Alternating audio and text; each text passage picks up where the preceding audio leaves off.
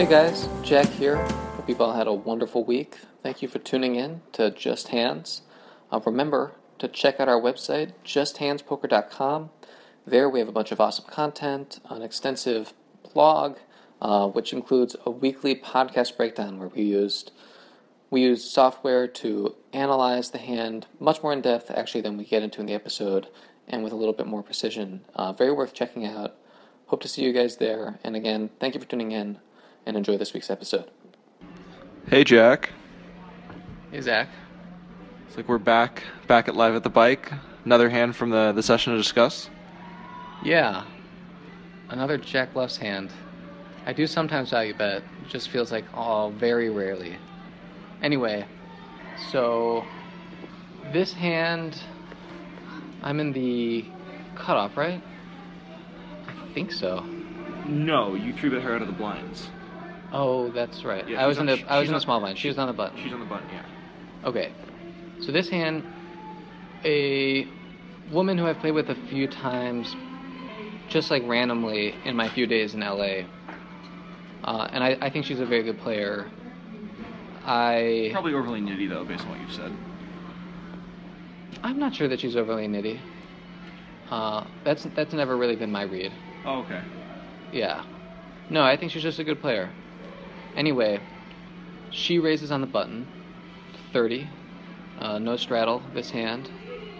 I make it 120 out of the small blind with ace queen with the ace of hearts, queen of diamonds. Not a whole lot to discuss there, in my opinion. Folds to her, and she calls on the quickish side. So the flop is 9-10 jack with 2 hearts. I don't remember which ones were hearts. Do you? I do. I remember that it was the jack and the 9 of hearts. But I could be wrong, and when we link to this in the show notes. But it was definitely heart, black card, heart. I remember the order being sequential, so I'm almost positive it was the 10 that was black. Okay. Well, I don't think it's a huge difference, but for what it's worth, we think it's a black 10, but there were 2 hearts. I have the ace of hearts. I decide to go for a check raise here because I think she's going to read my check is probably pretty weak and bet a lot of hands. And I have a lot of equity, and I think I can get her to fold a lot of one pair and sort of random hands that she just decides to bet to try and win the pot now, thinking that I have a fairly weak range. Yeah, and I really like this check raise here. Like, ace-queen's a good quality hand to check raise because you're not really mad at all if it checks through. You have a hand that can improve a lot, that's good, sometimes now. And, yeah, I think this is just, like, one of our top candidates, if not maybe our best candidate for check raise bluffing. Yeah, I agree. So she did bet, and she bet 100 into, 250. And I actually think, I would expect her to bet bigger on this board because it's so draw heavy. And I did think about flatting because it's just such a good price. And I opted to follow through with my plan. And I made it 290. What do you think about this sizing, and do you think I should have just flatted? Before we talk about flatting, because honestly it's something I didn't consider, because I forgot what the sizing was for this hand until you just brought it up. I think you should be raising bigger here, you're making a little bit under 3x her size, but the pot now is 350, so I just think you have to make it bigger here. I prefer a raise of between 350, 425.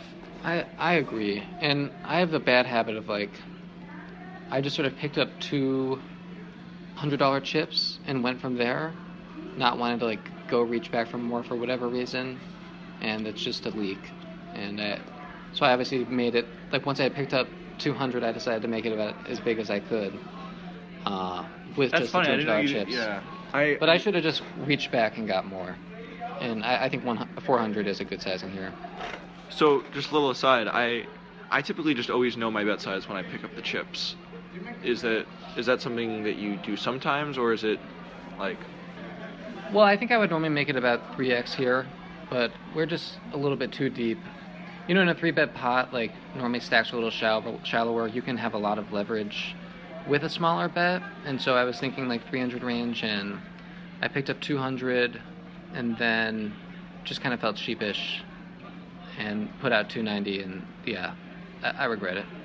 It might, ironically, it worked out great, but not great. Well, you'll see. To the listeners, you will find out what happened, and sorry if I'm giving it away. Anyways, yeah, I agree. It should be a larger sizing, and I normally do have my bet size in mind, but I realized a little bit too late about an adjustment I needed to make for this game, and I didn't make it. So she calls. And do you notice any physical tells here? So she's directly on my right, and I didn't have a great view of her. I'm in 7th seat, she's in the 6th seat. I honestly have this weird thing where, like, I try not to, like, stare at women the way I stare at men, because I feel like women get stared at a lot at the poker table, and I don't want to make anybody uncomfortable. I also have observed her before and haven't found her to be particularly a tell box, so yeah, I wasn't really looking at her. Just because for what it's worth, to add just a little bit of interesting stuff to the hand, I was watching her very carefully in this hand. No surprise. I mean, I'm the same way. I like definitely stare at women at the poker table less than I would if they were men, because I feel like they're stared at too much in life, and at the poker table especially. But in big pots, or if I'm in a hand with them, there's no special treatment. Yeah, and I did know she did call on the quick side. That was what I did notice. Yeah, so she called on the quick side, but what I noticed is, like, her eyes were going kind of crazy, her, like, neck was pulsing, and her, like, face was, like, shaking, like, really, really violently, but in a really small way. And I just noticed, like, wow, she has, like, a lot going on. It's like, oh my god, like, he raised me. Oh my god, what am I going to do? And I read that as, like, holy shit, he's raising me in a spot where he just, like, shouldn't be raising me, and I don't want to deal with it with his hand. Or, like, I have, like, a nutted hand, and what am I going to do? Obviously, you didn't know that at the time. Yeah. I'm just, like, just adding that in. That's interesting. I normally read that as strength, like, just a lot of movement as strength. Particularly if she called, like, it's hard for her to have, like, a ton of, like, draws that she's slow playing.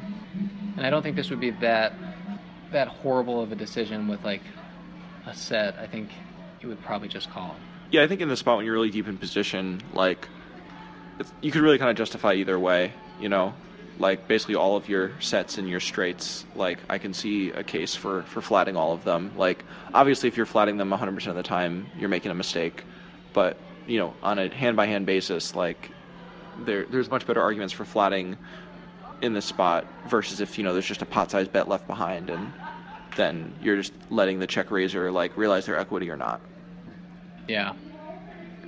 Well, speaking of realizing my equity, I did not on the turn. The turn was a blank. I don't even remember what it was. You probably do. Yeah, I'm almost positive it was a 4, but I'm not. Yeah, I'm not sure. Yeah. But it doesn't really matter. It was a blank. I bet 675, I think. Do you like this bet? I don't really like this bet.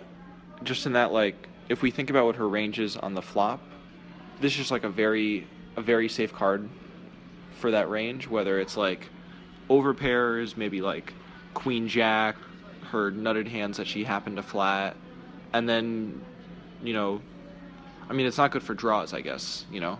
It's not good for her, like, lower heart draws, or maybe her, like, pair of eights, pair of eights exactly. But I just think you just don't really have that much fold equity against her range on this run out. Do you think she's folding, like, ace-jack on the flop? I think she's probably calling with ace-jack on the flop. I think in terms of what you're getting to fold on this turn, like, that's, like, the prime candidate. Like, one pair hands, like, I think aces, kings, and queens are all calling. Like, I think you get ace-jack. She has those very often. I think she's 4-betting them. Oh, good point. Yeah. That definitely changes things. She might also... I think she's raising a lot of her nutted hands on the flop. Maybe not all of them. But I think it's reasonable for her to call or raise with sets and straights, as we mentioned. So I felt like I had good fold equity against any one pair hand that she had called with, like King Jack, Ace Jack, Queen Jack, maybe like Queen 10, but I'm blocking that. I don't know if that bets the flop. Like I don't think she's betting everything. I think she would definitely check back hands like Queen 10. So I don't know. I'm a little torn. I'm always railing a heart.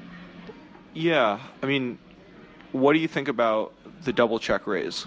Oh, that's right. That was my plan if it was a heart, was to check shove, which, yeah, I think that would have been a lot of fun. Because I think I can get her to fold almost everything. Maybe not like King Queen with the King of Hearts. Or like Probably not. No, but I think even that should be pretty sick. Of course, yeah. Yeah. So yeah, I would have check shoved on a heart. So I don't know. What do you think about check definitely shoving this turn card though? I think not. Well, for one, I think not barreling this is like on the exploitative side. I have so much value that I'm gonna want to be betting here, because from the small blind I'm raising every like set combo, every king queen.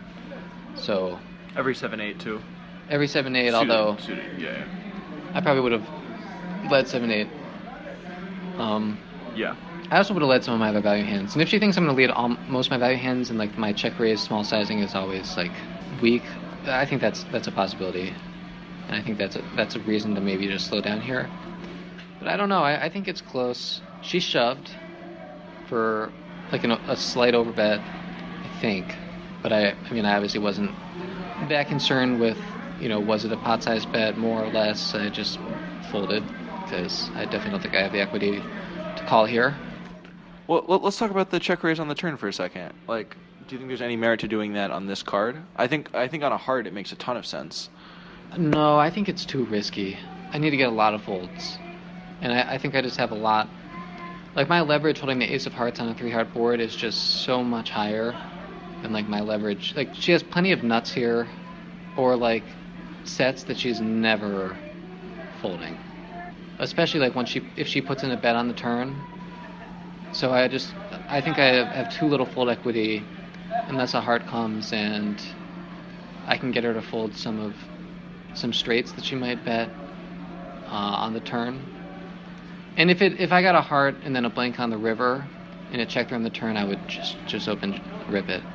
So I don't think I should be check raising on this board very often. I don't think you should be either. I just wanted to kind of hash it out for the listeners, because I think it's important to be thinking about spots, especially against better players when you're playing higher stakes, where you're protecting your checking range and putting people in tough spots with check raises.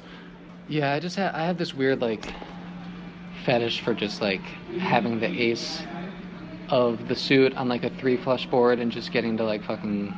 Sorry, we don't normally say the F word on our podcast, but I say it a lot in real life. Jack's getting pretty hot and bothered with the thinking about the nut blocker. I have a fetish for just the nut blocker, yeah. But that nut blocker is so much more fun than like having like a pocket pair that like blocks the nut straight, but there's still like 8 combos floating out there. Yeah. So yeah. Anyway, I don't know. I think this is one where like the in-depth analysis will actually be pretty revealing. We haven't had one of those hands in a while. It's been pretty straightforward, I think, our last few episodes. But yeah, I'm curious about this one. Yeah, I'm curious too, because my initial reaction after hearing that Jack was, bluffing in this spot was just that he probably shouldn't be, just for exploitative reasons, because this player was playing fairly tight, and because of her reactions on the flop. But like, I can definitely, like, if she's folding most of her one pair hands on the turn, I imagine it's probably a correct barrel. So I'm curious to see what you come up with there. We'll see. Yeah, I was playing with her at the Commerce 510 yesterday before she moved to 1020, and like right when we sat down, so we played very briefly on Live at the Bike, I got in towards the end of the session on Tuesday, and she turned a pair into a bluff against me in a pretty solid spot. And then yesterday at the Commerce, she opened like her first 5 hands at the table, and then just like way quieted down. And so I think it was just mostly the product of variance. But anyone who opens 5 hands in a row probably isn't playing so tight. So yeah, I think like you were probably a little bit biased by her being somewhat card dead in tonight's session. Yeah, for sure. Yeah. But yeah, respect to her game. I can't remember her name. You probably do. But if you're listening, you own me. All right. Well played. Thanks, Zach. Thanks, guys. We'll talk to you soon.